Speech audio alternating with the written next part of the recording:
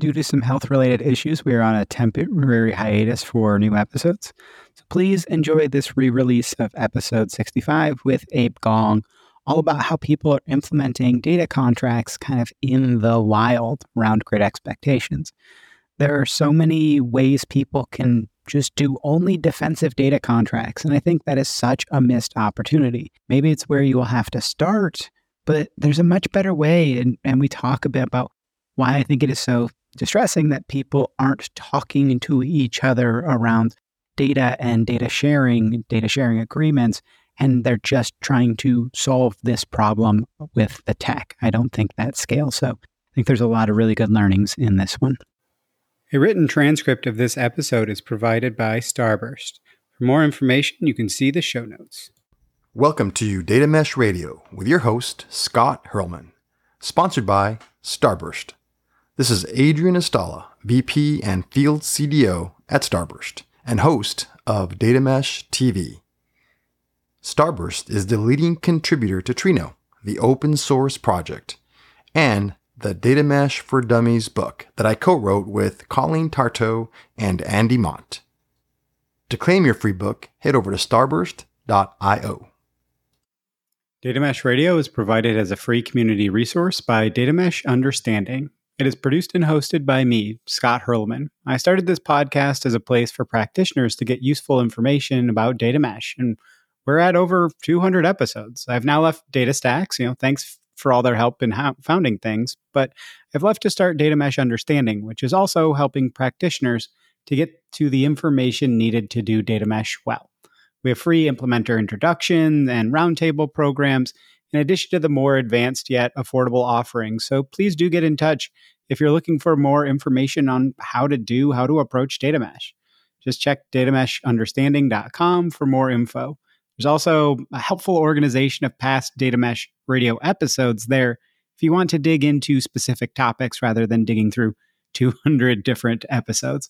So with that, let's hit the funky intro music and listen to what you'll hear about in this interview episode.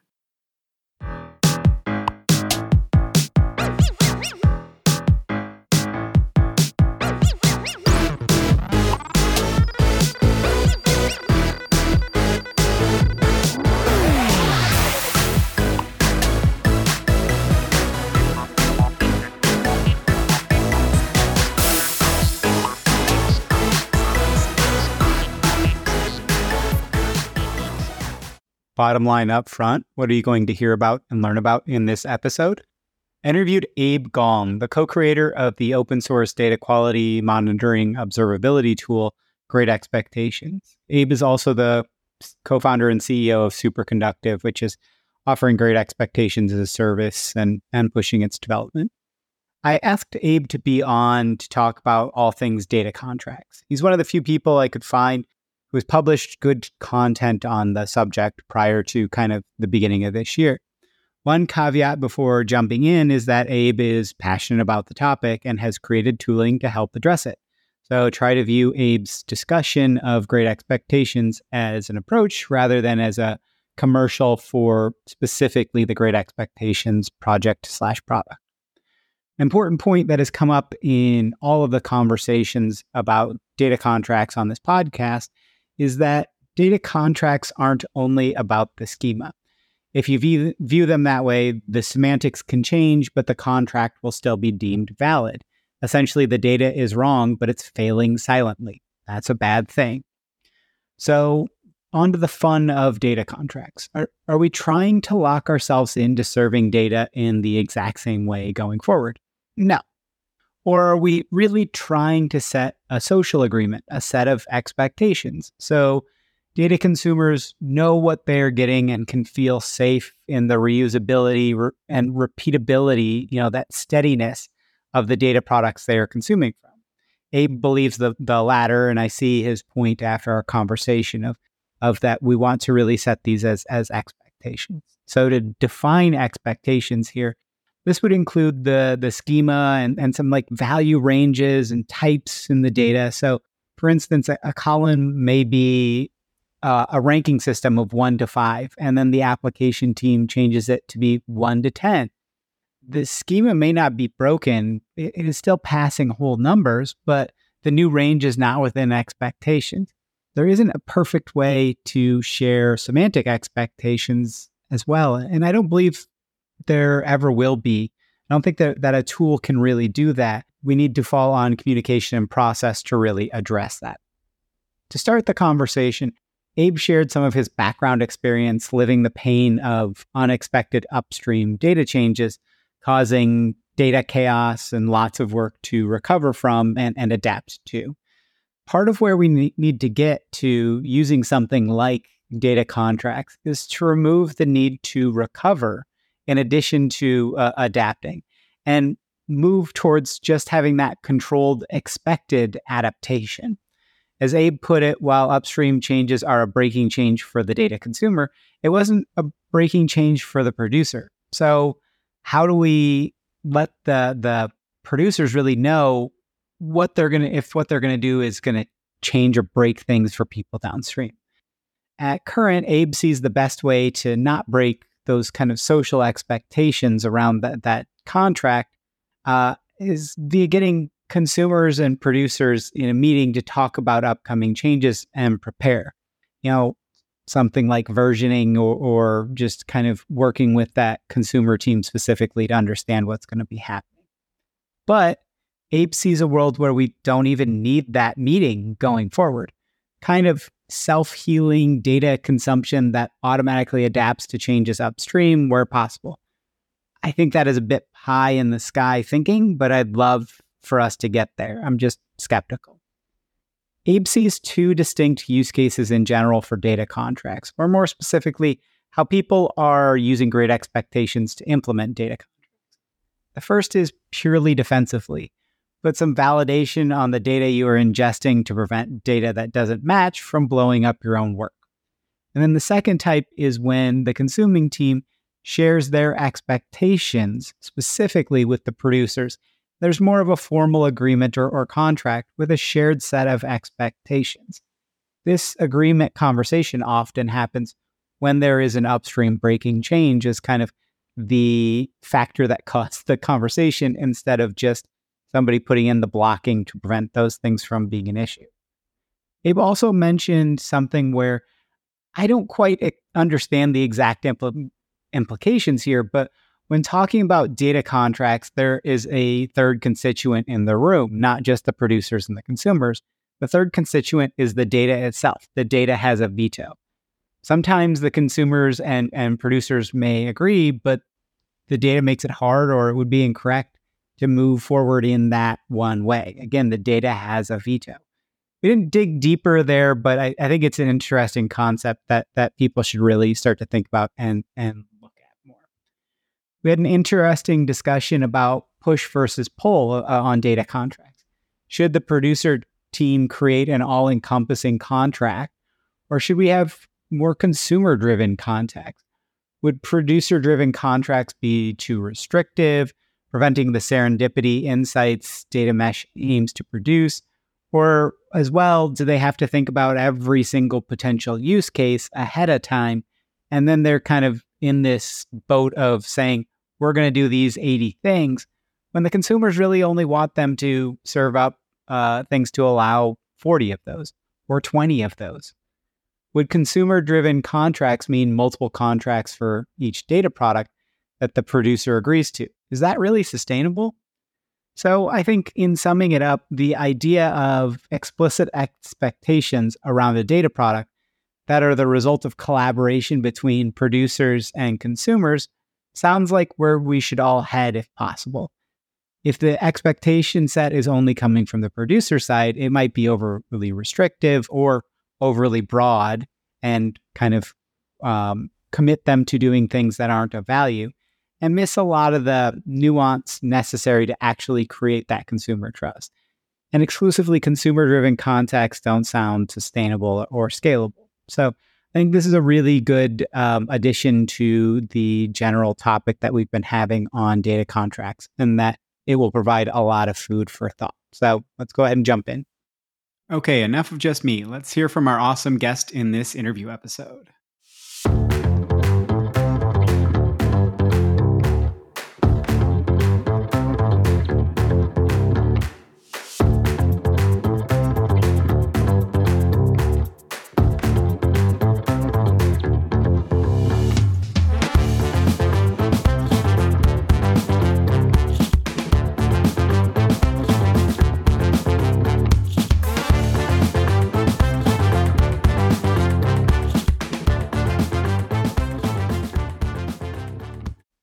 very, very excited about today's episode. I've got Abe Gong here, who is the co-creator of the open source project Great Expectations, and then CEO and co-founder of the company that's kind of offering that as a service and helping with moving that project along, which is Superconductive. And Great Expectations, if you're not familiar, it's got kind of a lot of different aspects to it and a lot of different uses for data observability, data quality, all sorts of that space, because it kind of ends up dovetailing into a lot of different useful things, and a lot of folks are using it, even if they're using it in conjunction with other observability or monitoring and tools in that space. So we're going to be talking about data contracts just in general and digging deeper into this. And Abe's got a lot of really good experience from being a practitioner, and then also like being in the space of seeing, creating a tool around, hey, what broke? We're a magnet for interesting stories that way. Right. Exactly. Yeah. So, Abe, if you don't mind, if you could give people a little bit of background on yourself, and then we can jump into kind of the question topic. Sure. Thanks, Scott. My name is Abe Gong. I'm coming from a data science and data engineering background. Most of my experience over the last not quite 10 years in industry has been in growth stage startups doing interesting stuff with data. And I kind of pride myself on having done that in very tech-first companies like Jawbone, where I was the first data scientist, and also companies where engineering and data have a seat at the table, but it's not all about shipping a product made of bits. So, for example, I was the chief data officer at a insurance tech company called Aspire Health, where we were doing kind of deep integrations with medical systems and actually kind of deploying doctors and nurses to work with really sick patients. So I think I kind of have an interesting and unusual blend of experience in the sense of having seen both of those worlds. And I spent a lot of time just thinking about how are they similar, how are they different, like what are the common themes? Yeah, what are through lines, which is kind of what I'm trying to do with this podcast, of like find those through lines and get a bunch of different perspectives, and competing perspectives are totally valid and all that. So it takes two points to make a line, right? Well, and so I think a good place to start off with this is like, what were you seeing? What was happening historically? What have you kind of gone through? And if you were to set up kind of what was happening at these growth stage startups and with data breaking and things like that, like how would you have set things up, whether that's the technical or the socio-technical or the people process, however you want to talk about it, to prevent those kind of the what feel like preventable changes, but the way we've worked make them not preventable changes?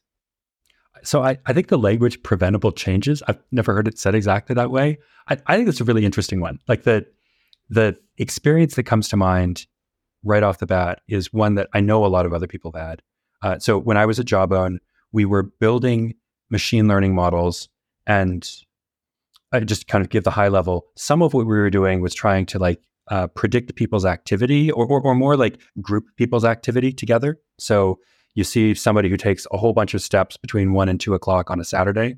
And if you bring in the right features and data, you can identify this person was playing soccer at such and such park during that period. And so being able to identify that moment was actually a really cool kind of product feature, made the product much more engaging, just made it feel a lot smarter. So we were doing some things like that. We were also doing some work around predicting sales and trying to identify when are batteries likely to fail, things like that.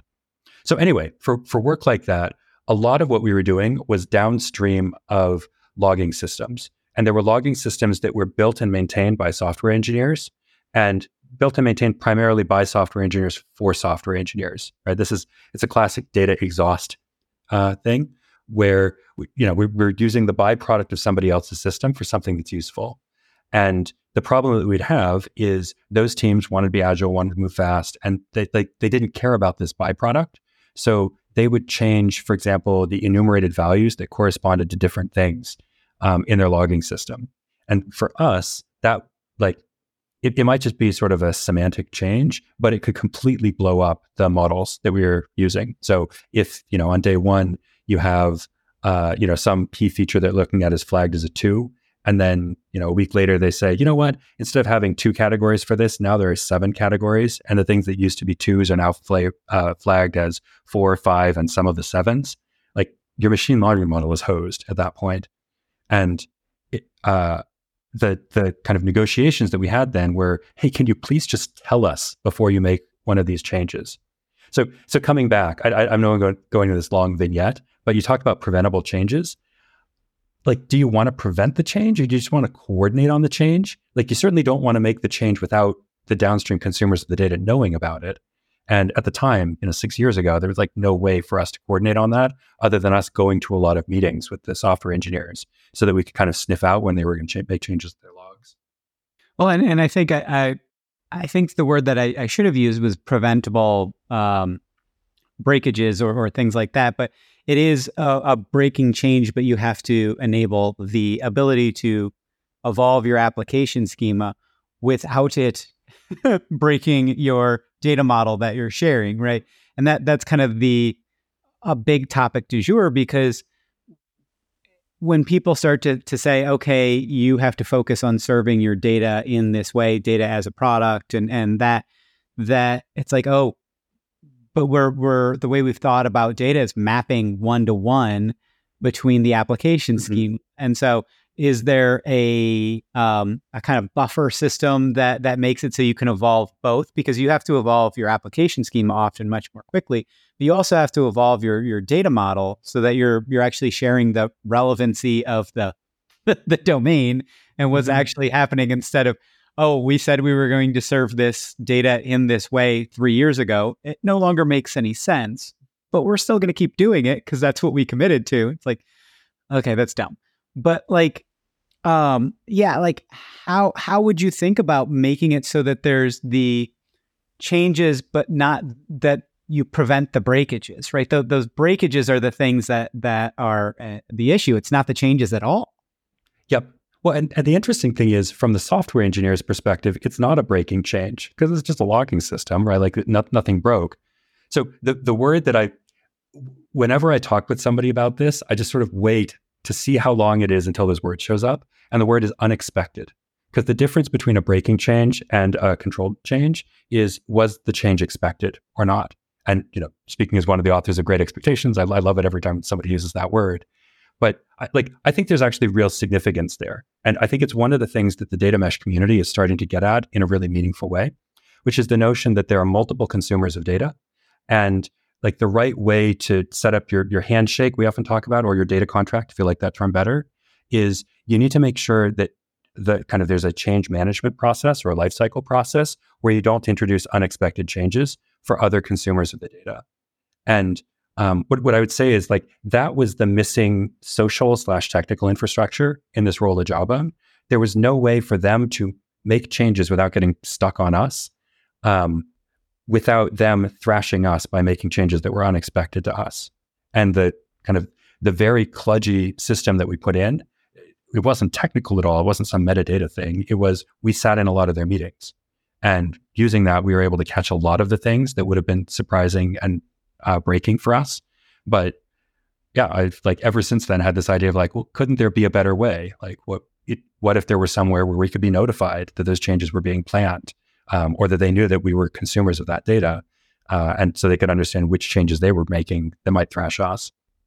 And I've been talking about this, kind of Wonderland software thing of, this is what I want it to do. I don't know if it's possible or whatever, but of exactly a lot of what you talked about there is, people think software developers don't have the empathy for the data consumers. And when they're in an exhaust mode, it's like they don't have empathy for data consumers. And it's like they can't. There isn't an ability for them to continue to evolve that schema. They can't go and say, hey, everybody, here's the changes we're going to make. Is this going to break your stuff? Because nobody knows, right? Like, you have these lineage problems. You have all of these issues where somebody's downstream of downstream of downstream of downstream. So they have no idea if that change is going to break what they're doing or not. And so that kind of controlled consumption understanding, and that, I would love for somebody, when they check out the software that's going to be updating the schema, when they're like, I'm going to be checking out the schema. And I know it's not typically managed directly. Like, I have a file that is the schema, right? But that you're checking that out, that there is an integration test, or there is some kind of test where they go, this is what we're going to do. And it's like, this is going to break this in this way. And then that brings somebody in to have that conversation. And the downstream consumers, you think about versioning, but even the downstream consumers can get part of that conversation. It goes, this is a breaking change relative to what you've been sharing, but the downstream consumers can talk about, here's what we're consuming from it. So you're dropping this column. It breaks your contract. We don't care. No one cares because nobody's using that column. So boom, don't go to versioning, just do it, or go to version 2 and we all auto increment, right? Like even that auto increment concept for consumers of, okay, I've got 2 different versions. The way you're consuming, it doesn't matter that this thing changed. So boom, you auto increment to version 2. You don't have to do a migration path. You don't have to care. Like, yes, yep. It's magic wand waving, but like that's where we need to get to. So I totally see that vision of the future. It's not. I mean, if you go back a generation, I think the kind of the big quest for distributed data systems was like self-healing data systems. In this case, I'm not sure exactly what it's something like self-propagating changes or something like that. But it's a world in which the data system kind of like holds itself together well enough to be able to propagate these changes all the way through with zero or minimal effort on the part of the participants. I mean, I kind of see the spectrum where the Jawbone world that I was describing, where the solution is more meetings, and then the fully automated solution that you're describing, like fully self-propagating, like those are the 2 extreme ends of the spectrum. And you can see a lot of teams kind of making their way from the one to the other. And that you have that fully automated, that when there is a thing that people have to care about, it generates a meeting, right? Like this was something Chris Ricamini talked about in his episode of like they had CI software that literally when you would try and put in your commit, it would just be like, this is going to cause a breaking change. And then, 80-90% of the time, they were like, oh, we don't need to do that. I was just dropping this column because I was dropping the column. Like, it's not really creating a performance impact. It's not 10 to 20% of the time. It was, okay, we still need to do this because this is causing performance issues, or we really need to make this change, or this is crucial for us to do this. And so then that generated the meetings. And Tim Tischler in his episode talked about the same thing of, we need to stop having this be a ticket-based culture, because ticket is the worst of both worlds between a high-touch meeting and fully automated, right? It feels like it's this automated thing of, I put it on the backlog and therefore it is there, but you just don't really share your context in that right way. So actually, can I go to that for a minute? Because, and this starts to get to Great Expectations, kind of the specific tooling that we're building. But part of the way that we're building it is, I really like the way you're segmenting it between like create the meeting. And then I actually want to argue that kind of we're like 10 steps down the road, but step 11, I think, is create the meeting and then you kill the meeting or make the meeting unnecessary.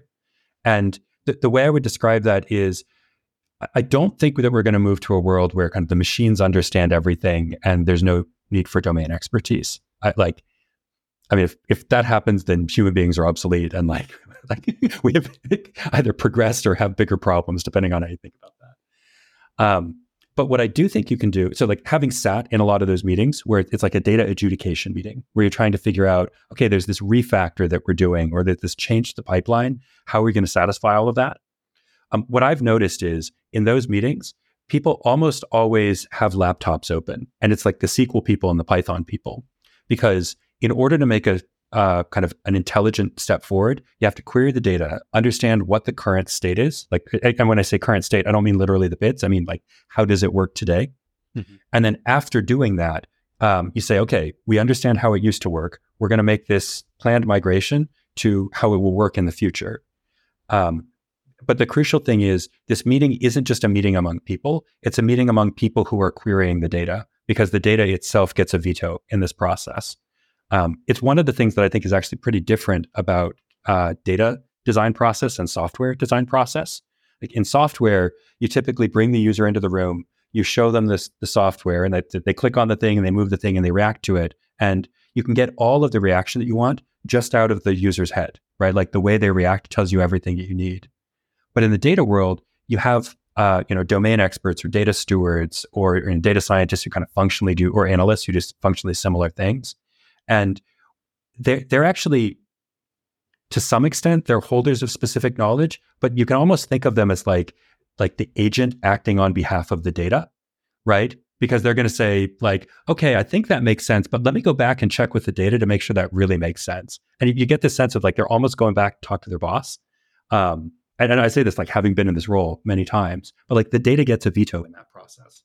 Yeah, I'm thinking of it as an actual constituent in the room, right? Like it's part of because the way, is this change going to make it so that it no longer has the semantic meaning that it needs to have or that people think it has?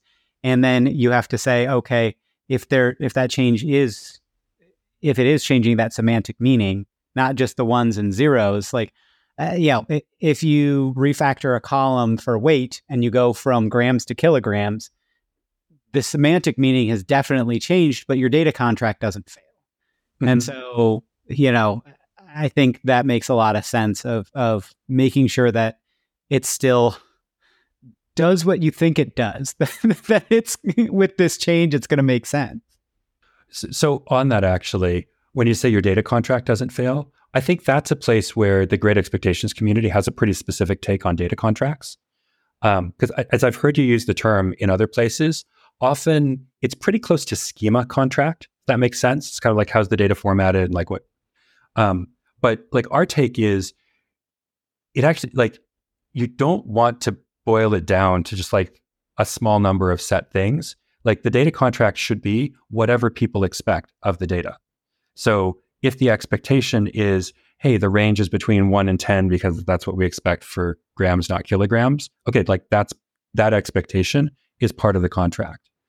If the expectation is this table should never be a lot bigger than that table, right? Like they should be within X% of the same number of rows. That's also a perfectly valid expectation to have entered in that contract. And what happens when you formulate it that way is people build these tests. Like they build tests that verify that the data does what they expect. That ends up being a way of kind of shifting left any surprises that you would have got later on. It's like, okay, the data's made it this far down in the data system, but at least it hasn't gotten any further. So I can have this checkpoint here that tells me if there's anything unexpected. And what ends up happening over time is that expectation suite ends up essentially being the data contract, because all of the things that people care about, both upstream and downstream, get attached to it as verifiable expectations. Well, and on that, like, if you change the grams to kilograms or other way around or whatever, that you have broken your contract, even if the automated tooling doesn't say, like that schema side, right? So there is that expectation, but you have to also start to think about semantic drift, data drift, like that concept. I don't think we've started to, we talk about it with models, with ML models and things like that, but we have to start to think about it with all sets of data, that it's that Chad Sanderson, when he was talking about, or no, I think it was Abhi was talking about at Flexport, the concept of an order has completely evolved, right? It's 10x bigger than it was. And so, you have these evolutions. And so is contract really the right term versus not? I don't really care. But if you try and say that a contract is locking somebody into doing X and Y and Z versus this kind of set of agreements and this set of like, I mean, I think expectations is the better way to think about it. Of you are setting these expectations, and when those expectations are changing, the expectation is for you to change the expectation. So it's like the second derivative, yes. Your expectation. Yes. Well, and what I would say is that is what we've used contract. Like that's what it takes for a social contract to work, right? Like if I'm going to thrash you, I need to know about that ahead of time and let you know so that you perceive it as a managed change, like a predictable thing that you can own, rather than like, whoa, everything's blowing up and I don't know why it's blowing up and why did Scott do this to me again? Yeah. And I mean, as a tooling provider, but you're also talking about the importance of the social aspect and the kind of socio-technical side. Like where you talked about that you're kind of in the stream of the transformations versus is there a way for us to think about how we push that even into the initial expectation of the initial ingestion? Like I kind of hate data lineage because data lineage starts at the beginning of the pipeline. It doesn't start in the source system. And so, right, the way we track lineage, and it's kind of feels like this is that same thing of like, how do we flip that and push that left enough where the software engineers can actually care and they can test or they can know, oh, it's not just this thing broke, it's this thing will break things for people. So let's bring them into the room. Let's, make sure that we're aware of what we're breaking or try to prevent these breaking changes. Yeah. So when you look at how people deploy great expectations, there are really two modes. One is kind of in the mix of the transformations. So that would be, for example, logic in a Spark pipeline that says like, hey, if the data doesn't look like this at a certain point, if it doesn't pass these checks, then halt the pipeline because something's blown up and we don't want to propagate that data downstream. So Spark, Airflow, Pandas are machine learning tools. The other one that you see, and we think of that as data in motion. The other one that you see a lot is data at rest, which is, hey, I have a table that I just want to verify every night in my data warehouse looks the way it should look. So this isn't perfectly one-to-one, but what you tend to see is that teams that are deploying great expectations as a testing framework to verify their own business logic do it in motion. And teams that are looking to verify the kind of correct handing off of data across team boundaries do it at rest, or they do it at rest using a tool like Airflow or something like that. But there's this notion of, is the data, the immediate data that's being validated, is that something that's kind of within the concerns of one team, or is it being validated now because it's crossing team boundaries? And the interesting thing that we see is like that great expectations get used for both. Like, frankly, I think it's like uniquely powerful tool for doing both of those. The tests get used in both places. The docs, so this notion of being able to compile your docs from your tests, those get used much more aggressively across team boundaries. And I think the reason for that is because you often have people who are either kind of like making and expecting changes at different frequencies in time, right? Like the software team that's like, or actually the orders process that you described before. So there's like a business process that's changing what it means to be an order. And that process updates much faster than the downstream process of updating the analytics for orders, for example. So there's often like kind of a mismatch in cadence across teams. And then the other mismatch that you often see is a mismatch in languages. So sometimes one team will be kind of primarily SQL users, and the other will be primarily Python users or Spark users.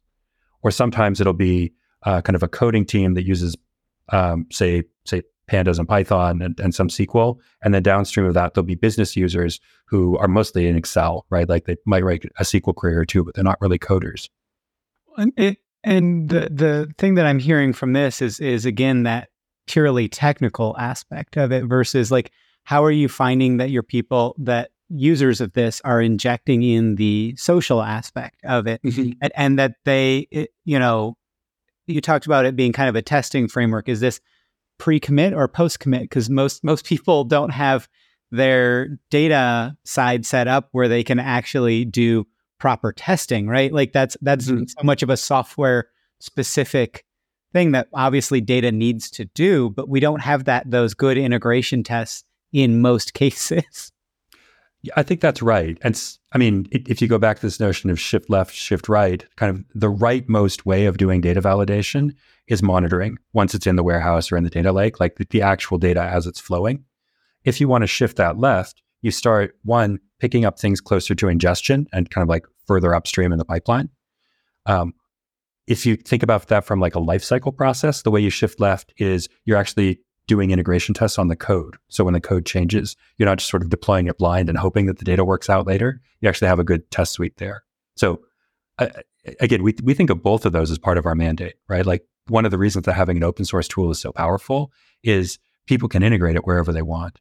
Now, I think the thing that's most painful for most users is the monitoring, is the point where, and frankly, it's because that's the point where you'll be embarrassed if it's wrong, because it'll break your product or, break a dashboard and somebody will come and shout at you. So I think that's where kind of the pain starts. But when you look at what it takes to solve that holistically, we're absolutely going to have to get all the way back into full testing of data systems, before changes are deployed.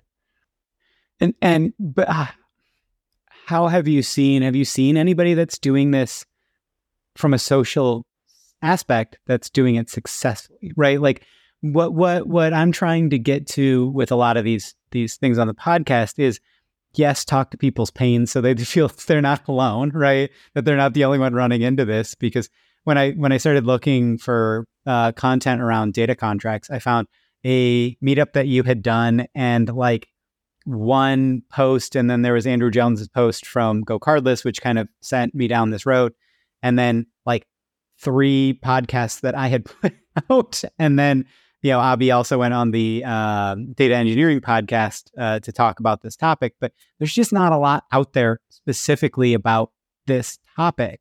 So like, how have you found, outside of just the technical aspects, that people have worked towards implementing these ideals and these approaches in a way that is sustainable and scalable, and that's not just, trying to solve things with just technology, is kind of what we've been doing in data for 50 years and it hasn't worked.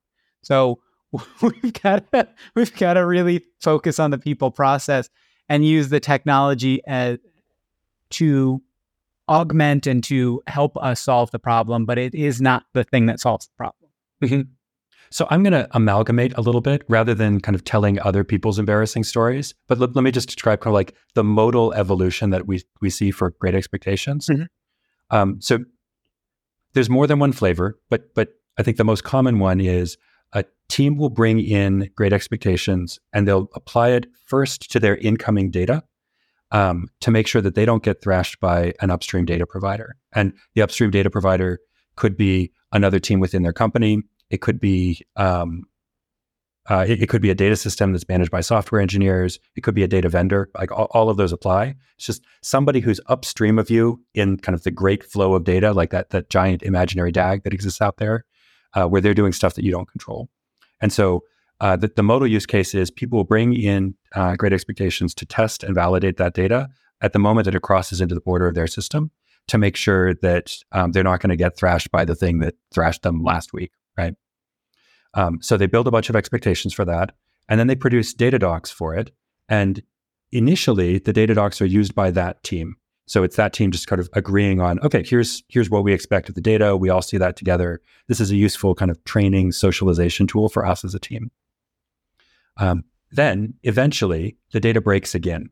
And when that happens, one of two things can go down. If it's something where they'd already built expectations, what the team that has deployed the expectations will do is they'll take that back as sort of a data contract that the other team didn't know they were signed up for yet. And they'll say, hey, here are our data tests. Up until now, we never saw null values in this column. And all of a sudden we're getting nulls here. Or these 2 columns are always correlated at a certain level. And suddenly that correlation is much, much weaker. And so our models are breaking, or something like that. And I think the interesting thing is you still have that meeting, just like we talked about. But now there's this very concrete action that can come out of it, where you can say, please make that test not break anymore, or educate us so that we can update our pipeline so that it takes into account whatever the change was. And the thing that I like about it is it's this very human process, right? You still have to talk to each other. You still have to share context, but now you're doing it without sharing kind of like, context is such a loose word, right? Like it could mean anything. And in this case, you can come with a very discrete, like, hey, here's the thing that's breaking. I need to understand why this specific thing broke, which leads to a much more focused, much more productive conversation. And as long as we're doing this shift left thing, at the end of that conversation, you agree on a new shared expectation. And now you do have a data contract. So there's this like really interesting bootstrapping motion where a team starts with testing to just kind of defend themselves. And then over time, because they have other stakeholders who, like, I mean, you said before, software engineers don't always empathize with data users. They just, like, usually they don't understand the requirements, right? They don't understand how it's being used. And this notion of tests and docs together becomes a really powerful way of illustrating and kind of ratcheting forward progress together there. Yeah, and what I say a lot on this is that the software developers can't empathize. It's not that they don't, it's that they literally, to do their job, they have to kind of disassociate because they don't have the tooling to do this. But it's kind of interesting that this is something that I keep hearing as well, is that it's kind of consumer driven testing that then is provided to the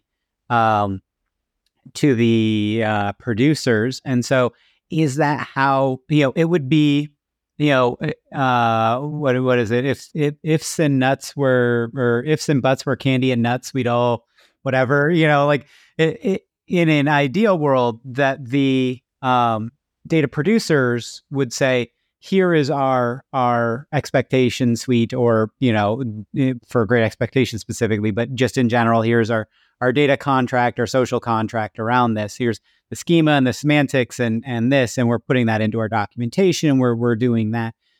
But it sounds like what you're saying is that in practice, especially when you think about something like in data mesh, where you're, as Jessitron had said, you're doing conscious design for unexpected use, you don't know exactly how things are going to be used. And maybe we need the tooling to say how things are being used. So if somebody is trying to evolve their application schema and it's going to cause some changes to have to occur in the data product, that they know, are people actually even using that? Does it matter?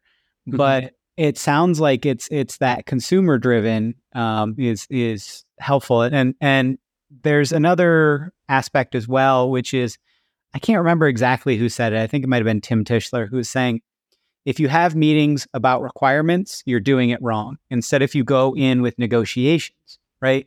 And that's kind of what you said. You didn't use the exact wording, but it's going in and it's having a conversation instead of having an ask, right? Of, hey, we're going to go in and you have to make these changes, and let's negotiate and figure out, do you actually have to make these changes in this way, or can you still serve us this, or can you? I see. Yes. Right. You're going to be changing the way that you're computing this thing. Can you help us backfill this data and take on that cost of backfilling that data? Or we'll pay for some of that backfill, but we really need it. And like that conversation starter instead of just tickets, right? Tickets just don't have. So it's really interesting that you're seeing kind of that same thing, but it's more of a real world example of how this actually works, instead of people going, I shall put out my data product with these things and everything is good and golden. You don't know how it's going to get used. So I think that's exactly right. I'm more optimistic about a world where data gets used in surprising and unexpected ways, right? Like where there are things that we didn't know that we were going to find that light up new ideas and that end up turning into really cool insights and products and ways to build stuff. And I guess I'm so like deeply fundamentally optimistic about that if anybody says like, oh, I can specify all the requirements for this data for all future, I almost look at that as like a pessimistic statement. Like, okay, I get it. This is a process where there is no room for creativity. And I'm going to argue that like if you go back a generation or two to some of the older data governance products, that's essentially what they did. They like locked down a definition of data quality and made it very hard to change, and therefore were able to guarantee that quality would exist going forward. It wasn't valuable, right? Like, or the value deteriorated. I think often it was valuable for the very specific use case for which it was designed, but there was no notion of data exhaust. If I can actually go there for a minute, like one of the things that, so I don't know if you know this, I trained in social science and did a PhD in public policy. So whenever somebody says contracts, I think of Coase theorem. Do you know Coase theorem? I do not. So it's this interesting economic theorem that basically says, hey, we all believe that markets are a really efficient way of allocating resources, right? Like they're good at that. So if that's the case, why do we have companies at all? right? Like, why do you have, like, in the middle of these markets, it's sort of studded with these big monolithic entities that act more like dictatorships or more like, very strong command and control power structures. So basically the question is, okay, if markets are powerful, why don't they just why doesn't everything dissolve into a pure market? And the Coase theorem answer to that is it's about contractability. Certain types of work are too unpredictable to build a contract around. And so, for example, if you have, say a designer on your team, you can't specify like, hey, you will generate X Figma designs to Y specifications, and that will be your employment for the next 2 years. And, therefore I can have a contract with you. That's not an employment contract, but it's just about the delivery of Figma designs. Like it's too messy, right? Like that kind of work isn't contractable. It can't be segmented out that way.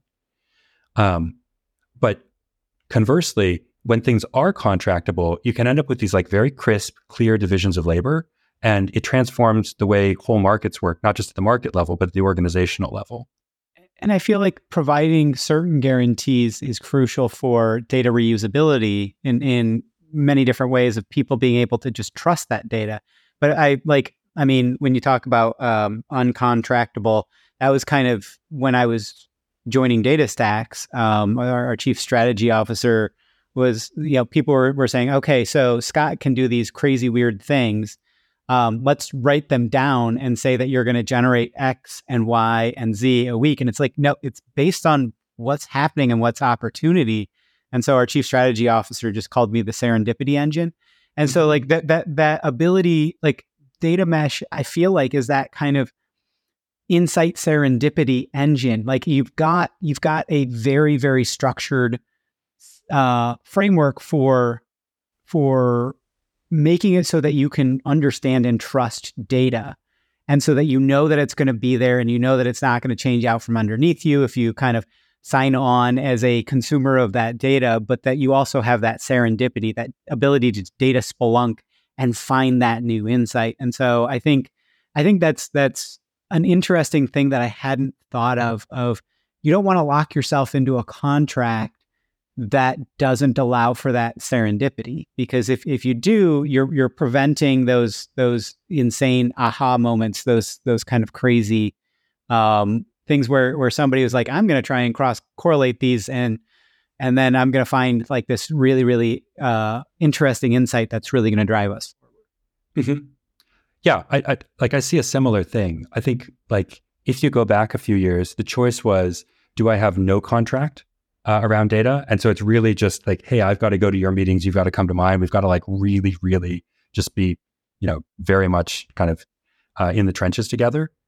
Or do I go for one of the like very big, heavy enterprisey contracts where it's going to be this extremely heavyweight, difficult to change contract that's going to kind of freeze out any serendipity from the system? And sort of a crappy decision to have to make.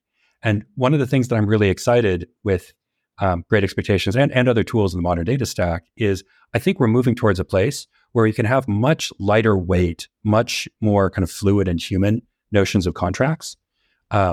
So I think where that will take us is we're going to be in a place where change can happen without feeling thrashy. And so people can stay on the same page and coordinate about the changes they need to make. If that needs to be kind of heavy governance process that brings in legal and all of that, like, yes, that can happen. But you can also have kind of conversations around data quality and data contracts that are just much more team to team and allow people to evolve what they're doing and to learn along the way. So I'm excited about it, partly because I think Coase theorem says that like when we do that, the structure of teams will change. Like what is contractable will change the structure of teams and also change the structure of what can be kind of productively produced together. And I see us on the cusp of that. And I'll be honest, I don't feel like I or anybody else has a super clear picture of what that world is going to look like. But it's clear that things are evolving in that direction. And I think it's a world that has more flexibility and more creativity, but also more predictability together. And like that's a rare combination. It's exciting to me. Yeah, and that you don't think of the data contract as a terms of service where I can update it however I want, whenever I want, and that, versus these things, I have empathy for my consumers, so I'm going to take the time to understand them and evolve this in a way that's beneficial, and or that if it is going to cause pain, that we're working with them to prevent that pain as much as possible and to make it manageable and to, like do versioning and things like that. It's not that you wake up on Monday and somebody deployed something, 2 hours ago and it's broken everything that you do. Now, the next 3 weeks, I know I don't know exactly what that work's going to be like, but I know the kind of work it's going to be, and I don't like it. Right. Yeah. So it's an interesting concept. And I think that fluidity is difficult to achieve because, even in the past, we haven't had data consumers and data producers in the same room. They've been communicating, they've been playing telephone through data engine, right? Of these are our requirements, hey, data engineering, go work with the producing team and get the data that we want. Here are requirements. And it hasn't been that kind of negotiation piece. So it's interesting, Conway's law of you want to get to a place where you actually have useful conversations. So actually, Scott, if I can jump in with one more thought there, and that this is sort of kind of like the big vision for where we want Great Expectations as an open source project to go. Our kind of core thesis as it relates to data contracts is that the missing piece from a technical perspective, or I won't say the missing piece, an important missing piece is to have a shared language where people from different parts of the organization who speak different technical languages can express what they expect and put it in a contract that'll be enforced automatically, like enforced through data quality checking. And that having that shared language is a kind of a fundamental technology for unlocking a lot of the other social changes that you need to be able to make in order for data contracts to work. So our goal for Great Expectations is to be this shared open standard for data quality that really becomes that kind of language where you can express any expectation that you have of data that's verifiable, and then use that as the basis for these kinds of checkpoints or contracts, whatever you want to call them, like shared expectations. That's interesting to say that a shared language is via technology versus language, right? Like it's just an interesting thought there. But I think the reason why, for at least I believe that it has to be that way for data, is because of this notion of the data gets a veto, right? Like the data is sort of in the room for the conversation. You need to actually be able to verify your expectations with the data, because if they turn out to not be true, okay, that's going to blow things up and you're going to have to start all over again. So I actually think that the notion that it is deeply connected to technology is an essential part of what makes it work. Well, and this is where the whole concept around data contracts and just being schema contracts breaks, right? Like if it's just schema contracts, you don't have any of the semantic. And so if the semantic changes, it may be that your previous example of, instead of it going from 1 and 2 to 1 through 7, if it went 1 through 7 to 1 or 2, it wouldn't break, right? But everything about it is broken, right? Like the actual data itself is broken, but the schema isn't, right? It's still producing what you would expect. And so that how do you detect that semantic change, and how do you I think that's much more complicated than we need to go right now, because we still, that's trying to build the airplane or whatever when we're barely kind of banging out wheels, right? We need to think about that, but we also need to start to think about how do we make it so that the people, if we're shifting left these responsibilities around data quality and all of that, how do we make it so that it doesn't have a massive amount of cognitive load, where they don't have to go, okay, this change might break all of my data things in this way and that way and this way, and that it causes those issues, instead of how do we and I don't have the answers. It sounds like you're further along in thinking about this. I think we have some pieces of the puzzle. And like the reason why I love coming on and talking with you about it is I'm hoping that other people who are thinking about this, something about how we're talking about it will stick in their brains, and they'll come back and, add it to this big snowball of ideas and technology that's moving forward.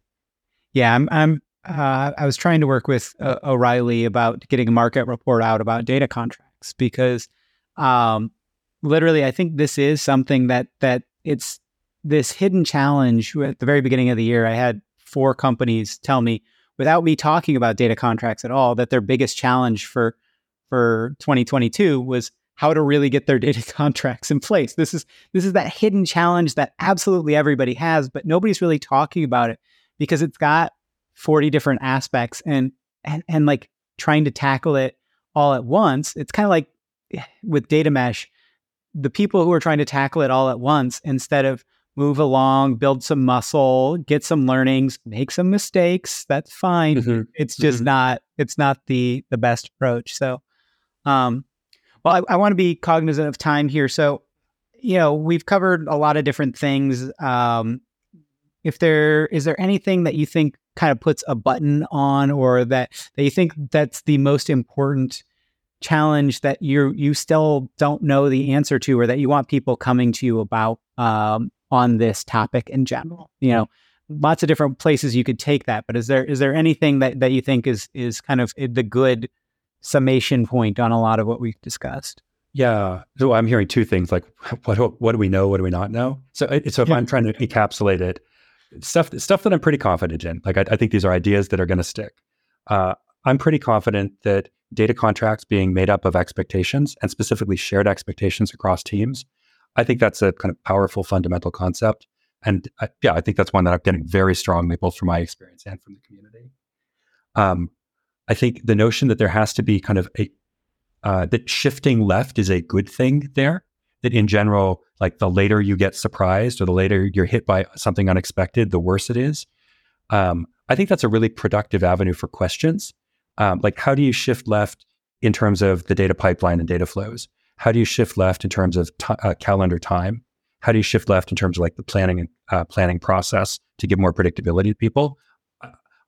I wouldn't claim that I have total answers to all of those, but I think that's a very productive question to ask. And at least my worldview on this is it's all about having a process that kind of builds up shared expectations and then is able to make sure that they don't slip over time. That, like, once you've aligned on shared expectations, you don't have to come back and renegotiate that unless something really has genuinely changed. That makes a lot of sense. And kind of that you can figure out, okay, this thing isn't in our shared expectation, so I can make this change as well. That you don't have that analysis paralysis. What can I actually evolve in my application? So, yeah, this has been phenomenal. I think it's going to be a really useful stepping stone as well in this kind of evolving conversation that I'm having on the podcast, and in general as a community we're having around data contracts. So, thank you for that. Where can people find you? Where's the best way to get in touch? Is it going to be LinkedIn or Twitter or wherever? And what do you want them reaching out to you about, whether it's on the data contract side or other aspects? LinkedIn is great. I'm a little slow. I'm, on the platform maybe once or twice a week. As you know, I've been slow to respond to some of your inquiries there. Twitter also works. I'm just Abe Gong, ABEGONG. And the other place people can reach me is through the Great Expectations Slack channel, which you can get to it through greatexpectations.io, and then just jump in on Slack there. Yeah. Any of those work. Yeah. Drop links in the show notes just to make it easy for folks. Okay. Awesome. And then what did you want them specifically reaching out to you about? Like, what's the thing where you really want to continue the conversation on? If they've got answers or if they've got questions or what? I would love to just riff on the notion of data contracts with people. If they're Great Expectations users or interested in it and they want to explore specific use cases there, okay, that's great. Like, that's the thing that I can kind of fold into my day job easily. But I'm just interested in the topic, period. And so I would say if there's something here that kind of sparked a thought and you want to compare notes, I'm up for that. I definitely just want to be in the flow of the conversation.